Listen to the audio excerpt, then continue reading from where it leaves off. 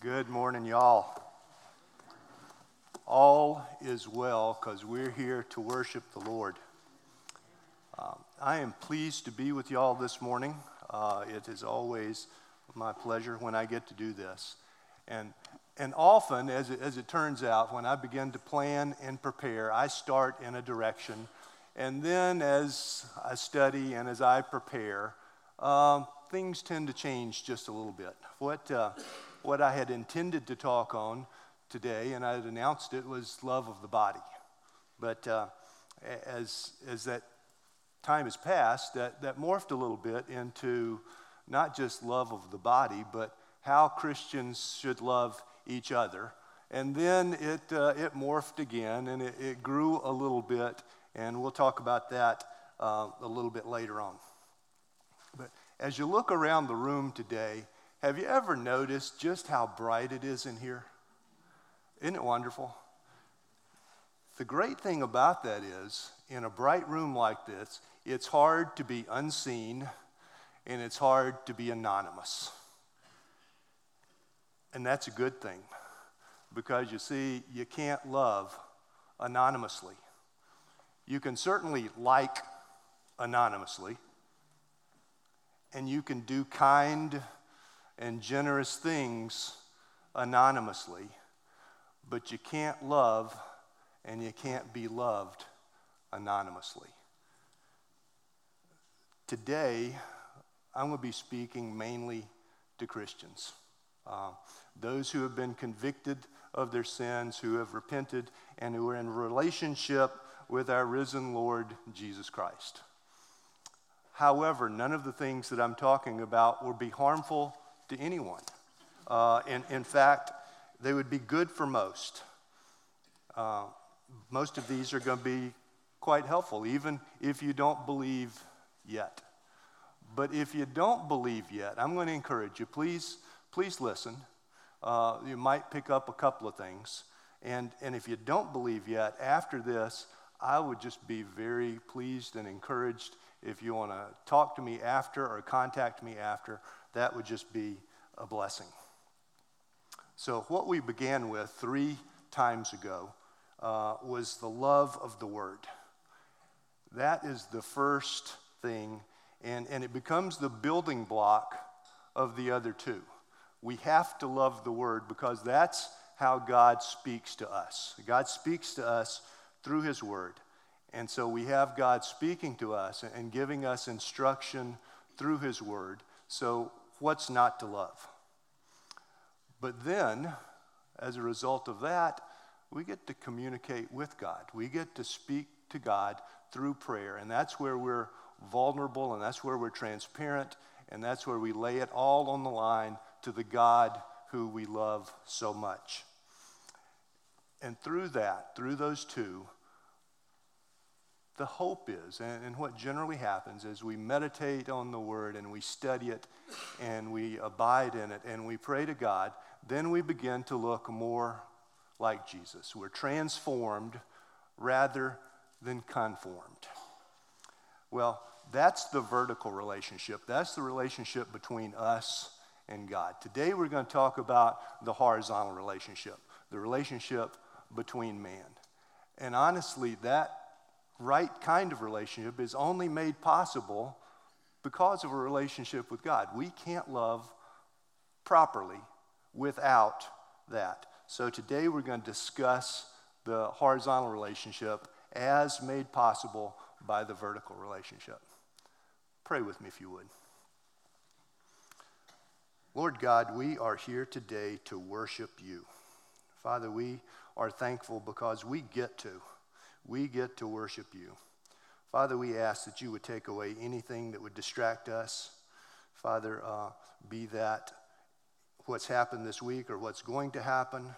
Father, be that me, whatever. Let the distractions go away. Father, we ask that you would communicate clearly to us.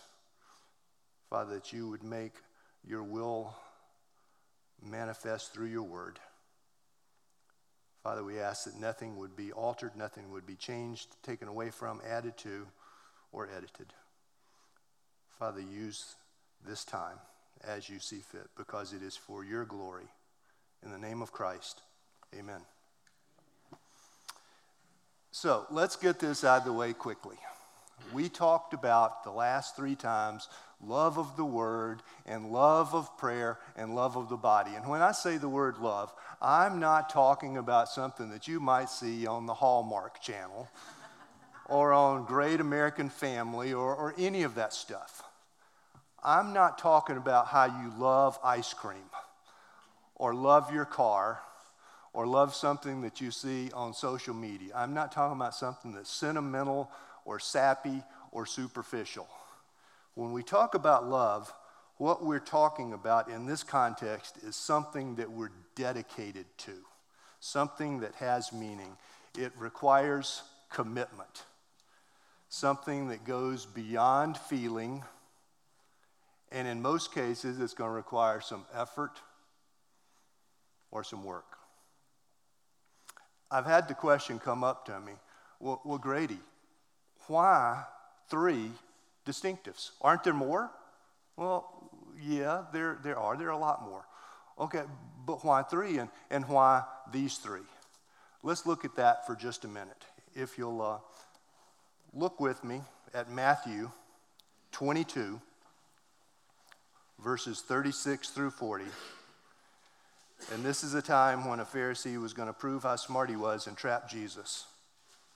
It says, "Teacher, which is the great commandment in the law?"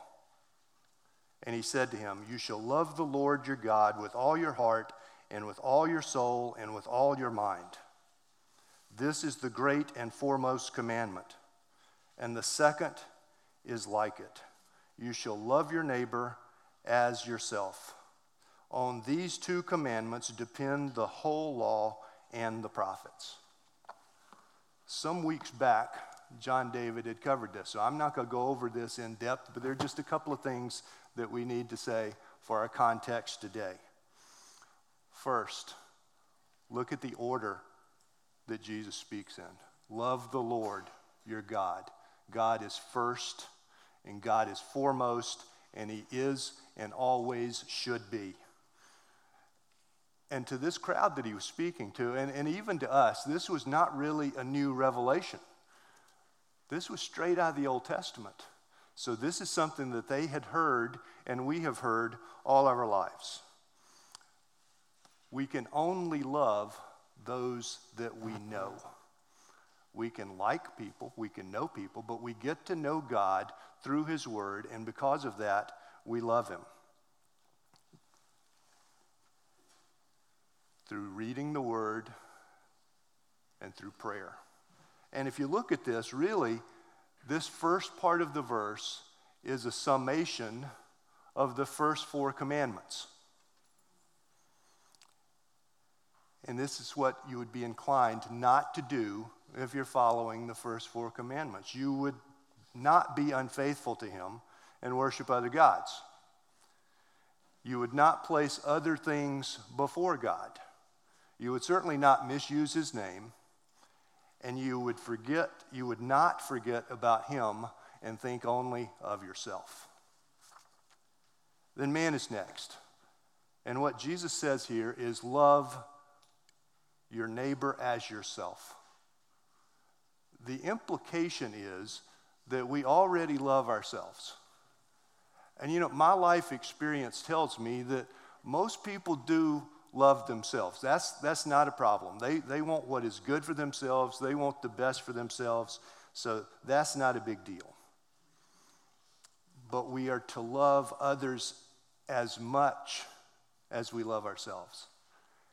Sometimes I wonder if we really have the capacity to love anything or anyone as much as we love ourselves. But we're told to. And as you look at this directive is really a compilation of commandments 5 through 10. And we wouldn't be inclined to take something from others that should never be taken from them. For example, the love, honor, and respect due to parents, someone's spouse, someone's life, or their good name and reputation. or to take stuff that is not specifically offered, or even to wish that they didn't have something that we don't have but yet we want. Romans 13, 8 through 10. Owe nothing to anyone except to love one another. For he who loves his neighbor has fulfilled the law. For this, you shall not commit adultery, you shall not murder, you shall not steal, you shall not covet. And if there is any other commandment, it is summed up in this saying, you shall love your neighbor as yourself. Love does no wrong to a neighbor. Therefore, love is the fulfillment of the law. So that's how we got here. That's how we got to the three distinctives. Let's look a little bit deeper and figure out today a little bit about that final one, what started off as love of the body. You see, God is pleased and glorified when Christian brothers and sisters work together harmoniously and in ministry together. And if you're a parent, you know what a joy it is when you see your kids living life together harmoniously and not trying to kill each other. If you're not a parent, you know what it looks like in the workplace. If you're an adult, then you know what it looks like in the classroom if you're a child. When people are working together, working harmoniously, not trying to stab each other in the back, not trying to one-up each other, but trying to do the right thing. These relationships, like a close-knit family and other relationships, fulfill the word of the psalmist who said, "Behold, how good and how pleasant it is when brothers dwell together in unity." Psalm 133:1. I believe that the Lord, for Christians, has replaced a heart of stone with a heart of flesh. It gives us the ability or the potential to love as he has intended it to be. In Ezekiel 36, 22, and then 25 through 27. Therefore I say to the house of Israel, thus says the Lord God, it is not for your sake, O Israel, that I am about to act, but for my holy name, which you have profaned among the nations where you went. Then I will sprinkle clean water on you, and you will be clean. I will cleanse you from all your filthiness and from all your idols. Moreover, I will give you a new heart and put a new spirit within you, and I will remove the heart of stone from your flesh and give you a heart of flesh. I will put my spirit within you and cause you to walk in my statutes, and you will be careful to observe my ordinances. First, we see why God did that. It was for his glory. And then we see that God is glorified when we love our brothers and sisters, as we should. Look what he did in those verses. He cleansed us. He put his spirit in us. He's removed hearts of stone and replaced them with hearts of flesh. And he will cause us to walk in his statutes and ordinances. And I can tell you guys that I am the least likely candidate to talk about love, were it not for what God has done. So we see that because of what God has done, we are capable of love. If we look at 1 John 4 and 19, we love because he first loved us. The question becomes, are we willing? Not are we able, but are we willing? And you see, that's the rub. It just got real, and it just got hard. Now, I'm probably going to let you in on a little secret that's not. I don't know what's going on. But I'll let y'all in on a little secret. It's not well known, but people are weird and people are messy. And you may look at me and say, no, Grady, I'm not weird and I'm not messy. And I'll look at you and say, I love you and you are weird and you're messy and so am I. But despite that, and despite the fact that sometimes we don't recognize our weirdness and messiness because we've gotten used to our own brand, but in spite of that, God loves us. And we're to love others even if they're as weird and messy as we are. 1 Corinthians 13, yes, the love chapter, verses 3 through 7. Paul says, if I give away all I have, and if I deliver up my body to be burned, but I have not love, I gain nothing. Love is patient and kind. Love does not envy or boast. It's not arrogant or rude. It does not insist on its own way. It is not irritable or resentful. It does not rejoice at wrongdoing, but rejoices with truth. Love bears all things, believes all things, hopes all things, endures all things. Love never ends. Last time when we talked about prayer, a dear friend and brother came up to me afterward and said, Grady, you might have stepped on some toes with that. And so, as a public service announcement, pick your feet up. Because my toes are bloodied and my feet are numb at this point. And just for complete transparency and honesty, this love thing doesn't come natural to me. I think I could say with almost complete assurance, it doesn't come natural to any of us. It's something that we've got to work at. It's something that is going to require effort. It's going to require dedicated thought and time. But what does this text tell us about what love is and what love is not and what we should not be doing? First, patient. It's an ugly word, isn't it? Are we patient with our brothers? Impatience, thank you. Impatience is a sure sign of being selfish. We become impatient and we become selfish when our agenda and our time is more important than someone else's. We do things at different times and different paces depending on what's going on. But love isn't arrogant. And it doesn't brag. And if my time is more important than yours, I've just broken one of the rules.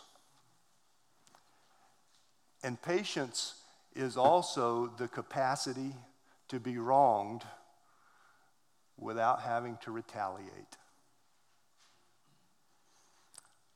Love is kind. And this has a lot to do with being gentle. And there's a misconception. Gentleness has nothing to do with weakness. Gentleness is strength under control.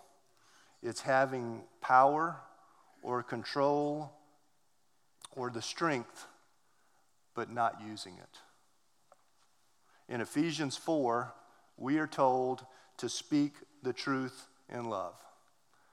And if I'm honest, I can tell you that for the majority of my life, I have had the ability to speak the truth. Some people might say that, Grady, you're kind of a straightforward guy.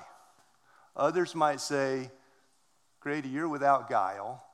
And then a majority of people might say, Grady, you're just blunt.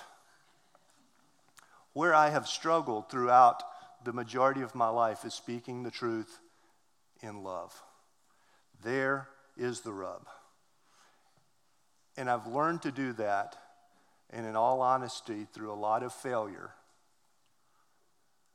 to speak the truth in love.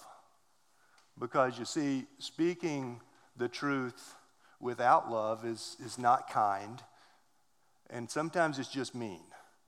But speaking sweet things to people that you don't mean is neither the truth nor is it love. There's a balance. Love does not envy. It's not jealous. Generally, envy and jealousy are rooted in insecurity and fear. Both of these indicate too much concentration on self. Love does not act unbecomingly. It does not seek its own, and it is not provoked. All of these are signs of way too much self-interest. You know, y'all, there's an old cliche, and I am prone to cliches, but it says that we aren't told to think less of ourselves.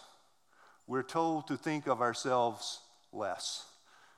If we are completely thinking about ourselves, it's hard to love anything other than ourselves.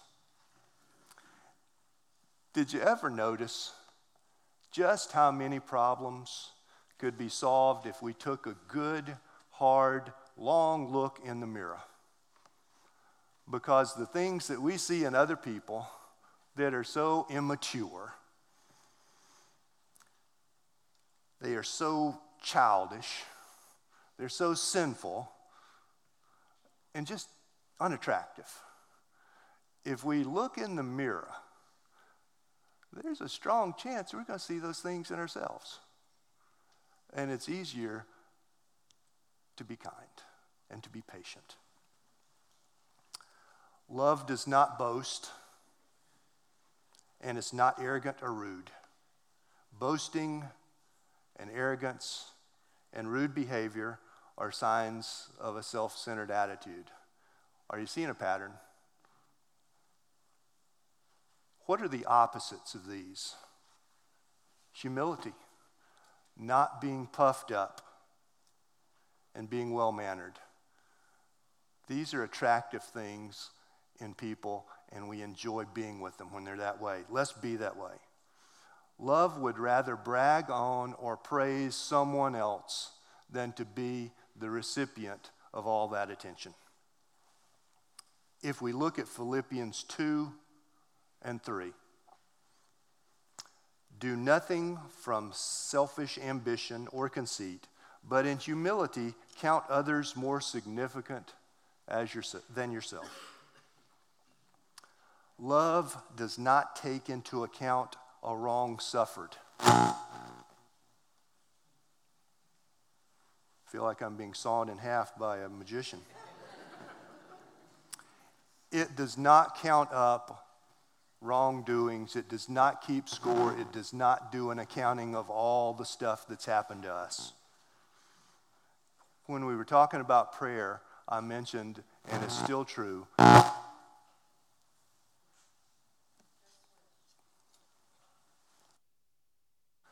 it's still true that I will never have to forgive others as much as I've been forgiven. There's no way that I will ever have to forgive others as much as I've been forgiven. And I think it's important to remember that. See, I believe there's another component in this as well. Sometimes when we've been hurt, we don't forget about it, and we think other people are out to hurt us, and that affects the way we relate to people. One of the things that I think that we can train ourselves to do, if we believe the words that we read in Ezekiel, we trust our brothers and sisters. And we believe that they're not out to harm us. It will change our relationships. And personally, I've told people that if you see something in my life that I'm doing wrong, that's unscriptural, or even has the appearance of impropriety, and if you don't tell me about that, you don't love me, because Hate is not the opposite of love. Apathy is. So when we do stuff like that, is it always going to feel good? No, it is not. But at times like that, sometimes when I hear people say stuff that I think is hurtful, I have to ask clarifying questions. Okay, I just heard you to say whatever. Did you mean what I thought I heard, or what did you mean? By asking that clarifying question, we get to the point, because human communication is inefficient, especially those that don't have a lot of words like myself. It's inefficient and it comes off as blunt. Is there a chance we're going to get hurt? Absolutely. But I believe that if we put up too many defenses around our heart, we're going to lose the capacity to love and to be loved. Proverbs 19:11. A person's wisdom yields patience.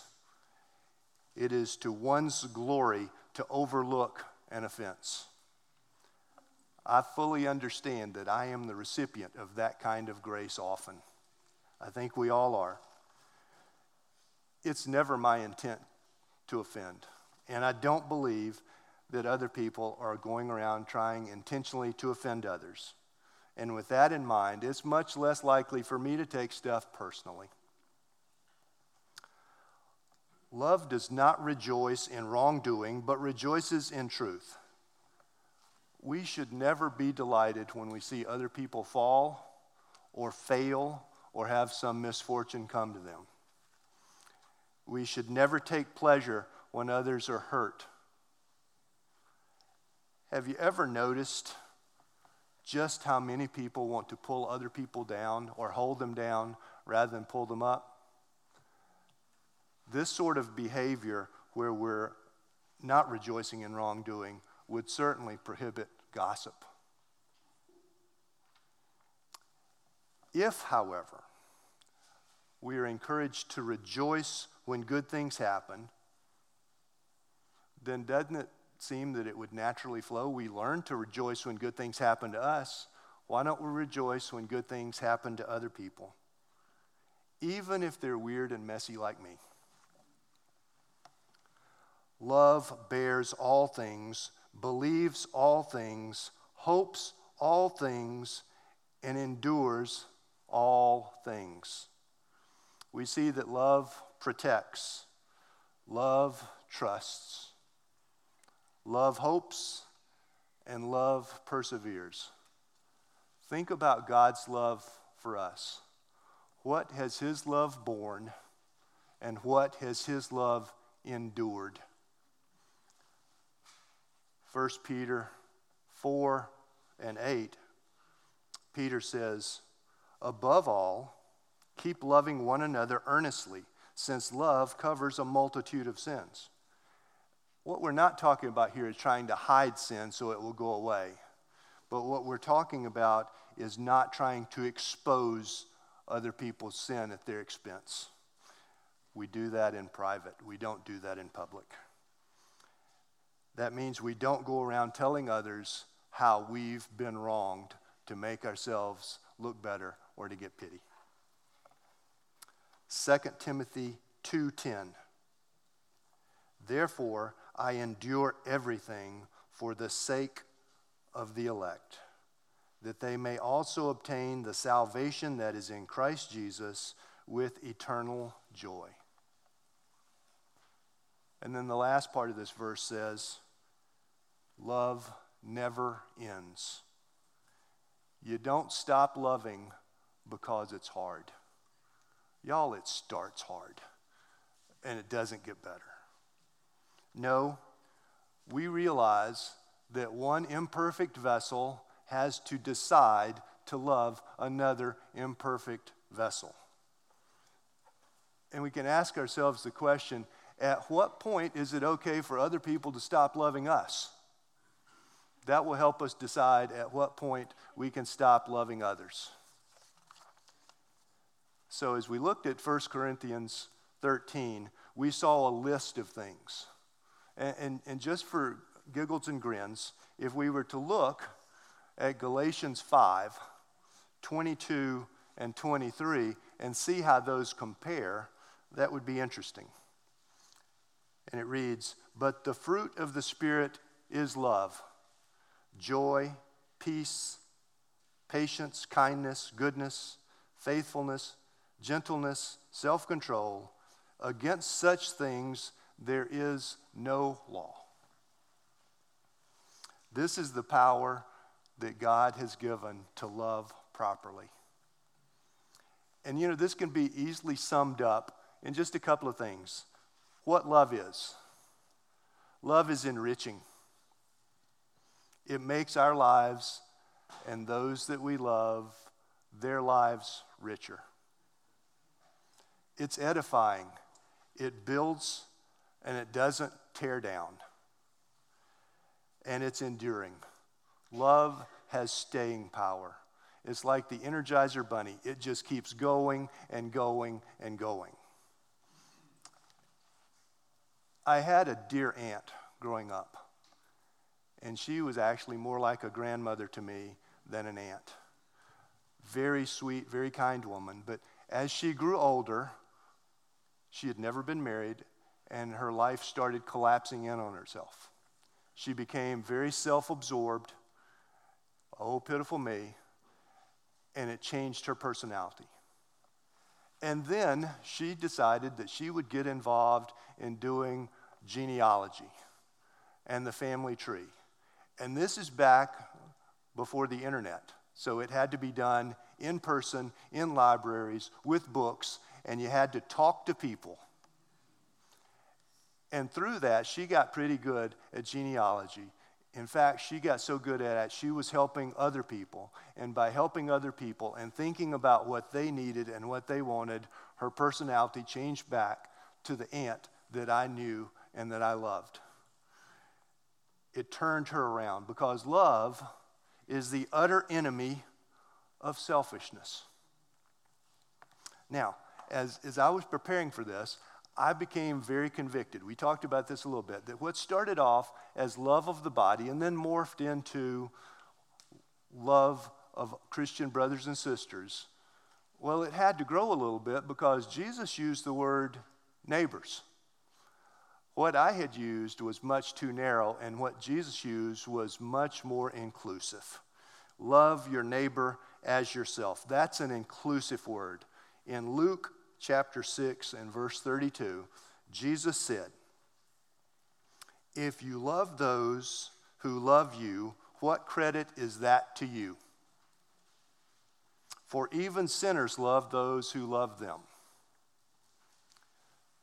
So does love stop at the church doors? In many churches, as you drive out of the parking lot, there's a sign that says, "You are now entering the mission field." And quite honestly, I always thought that sign ought to have an addendum on it that said, "And you're leaving one too." Let's look at love and have a much bigger world view than a tiny body or just our brothers and sisters in Christ. Let's look at the local body, certainly, but let's look at a whole lot more. So, how do we practically apply what we have just looked at, and what do these words look like in the real world? I'll give us a few things that will help us navigate this, but let's keep in mind a much bigger picture. At Canton Bible, and I am a homer, but we are reasonably good at loving each other. But isn't it kind of easy because that is so often reciprocated? But what's it look like outside of these doors, outside of this body? There is a body of water in Israel. We know it as the Dead Sea. The Dead Sea has only an inlet. It has no outlet. It's called an endorheic lake or a sink lake or a terminal lake. All endorant bodies of water are primarily very salty, and they have no life in them. You've got to have an inlet, and you've got to have an outlet. It works that same way with love. We need to not only be recipients of it, have an inlet, we need to have an outlet where we pour it out. God is big enough that we will continue to overflow because of his love.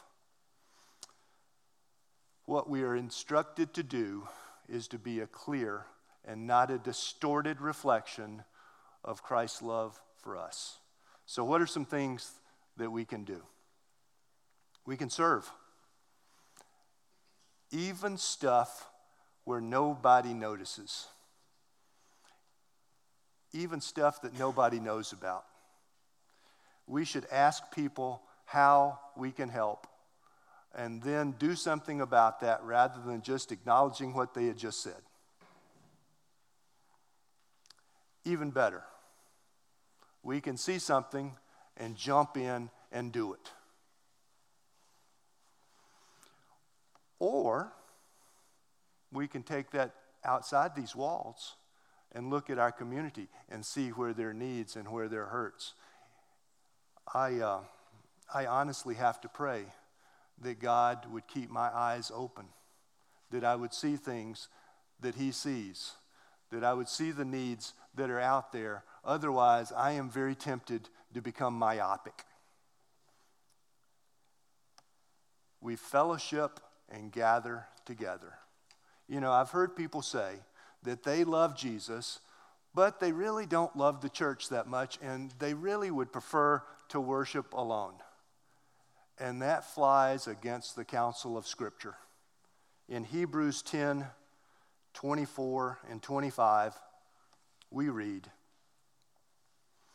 "And let us consider how to stir up one another to love and good works, not neglecting to meet together, as is the habit of some, but encouraging one another, and all the more as you see the day drawing near." We're told to encourage each other with the word. You know, for those of us that are introverts, it may seem odd, but that's how God designed it. He designed us to be in fellowship and in loving relationships with each other. And y'all, that's how we develop community. We can't say that no one likes us, no one wants to be with us if we don't give them the opportunity. Years ago, I had a roommate, and he told me, "You know, Grady, I want to marry this particular girl." And because I tell the truth, I looked at him and said, "Richard," because that was his name, "Richard, that's never going to happen unless you ask her out on a date first." We've got to be involved in stuff like this if we want to have community and build each other up with the word and love each other. Listen. That can be a ministry in and of itself. Listen to people, and they will tell you what they need and where they're hurting. And, you know, as a practical reminder, sometimes we may need a subtle mental note that we listen with these and not with this. We can listen with our ears and hear stuff because people will tell you if they know that you love them. How can we see someone's needs and someone's hurts and someone's pain if we don't listen, don't keep our ears and eyes open? We can share our faith. That certainly requires love. And it requires us to get out of our own self-consciousness. I have to ask myself the question, is there anyone that I don't love enough that I wouldn't want them to go to heaven? I can't name anybody. But y'all, we do have to understand that the Holy Spirit is the agent of salvation, and that's above our pay grade. But it is our honor and our duty to tell people about the most important thing that there is. If we look at Matthew chapter 28, verses 18 through 20. Then Jesus came to them and said, "All authority in heaven and on earth has been given to me. Therefore go and make disciples of all the nations, baptizing them in the name of the Father and the Son and the Holy Spirit, teaching them to obey everything I have commanded you. And surely I will be with you always to the very end of the age." And then in Romans 10, 14 and 15, Paul said, "How then will they call on him in whom they have not believed? And how are they to believe in him whom they have never heard? And how are they to hear without someone preaching? And how are they to preach unless they are sent? As it is written, how beautiful are the feet of those who preach the good news." Here's another little secret. It's not just people who stand behind one of these shields up here that are the preachers. The preachers are all of us. It's our honor and our responsibility to share that with a world that needs to know. And we're to prefer others' wants and needs and desires to our own in everything. This is in action, in attitude, and in desire. This is fighting human nature. Our human nature is to want our needs over everyone else's.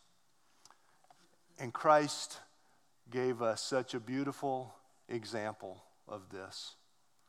If we look again at Hebrews 12, 1 through 3. Therefore, since we are surrounded by so great a cloud of witnesses, let us also lay aside every weight and sin which clings so closely. Let's fight our human nature and flesh. And let's run with endurance. That's without quitting and without tiring. The race that is set before us, looking to Jesus, the perfect example of what we're talking about, the founder and perfecter of our faith, for the joy that was set before him endured the cross, despising the shame, and is seated at the right hand of the throne of God. And in John 13:35, Jesus says, "By this all men will know you are my disciples if you love one another." So in effect, God has made our love for one another a measuring stick by which the world can see if our testimony is real. See if our Christian profession is genuine. That's why it's so important to have a selfish attitude and sincerely place the interest of others before our own. Because you see, God is love. Notice I didn't say love is God, because there is an enormous difference. As his image bearers, let us carry that love to the body, to our families, and to the world. And if you aren't experiencing that kind of love, see one of us. Let's pray. Gracious Heavenly Father, we bow our heads and know that without you, this is not possible. But Father, you have demonstrated that love to us. Father, we are in this season where we celebrate the incarnation of Jesus. But Father, we also know full well that was the beginning, and the end was known then, that Jesus came to die on the cross for us. Father, that is love that we can only be recipients of. We can't fully understand it because we don't have the capacity to love with that kind of love. Father, we ask that you would take our hearts and that you would shape them. Father, that you would cause us to love and that we would show that to a world that desperately needs it. Father, we thank you. It's in the name of Christ we pray.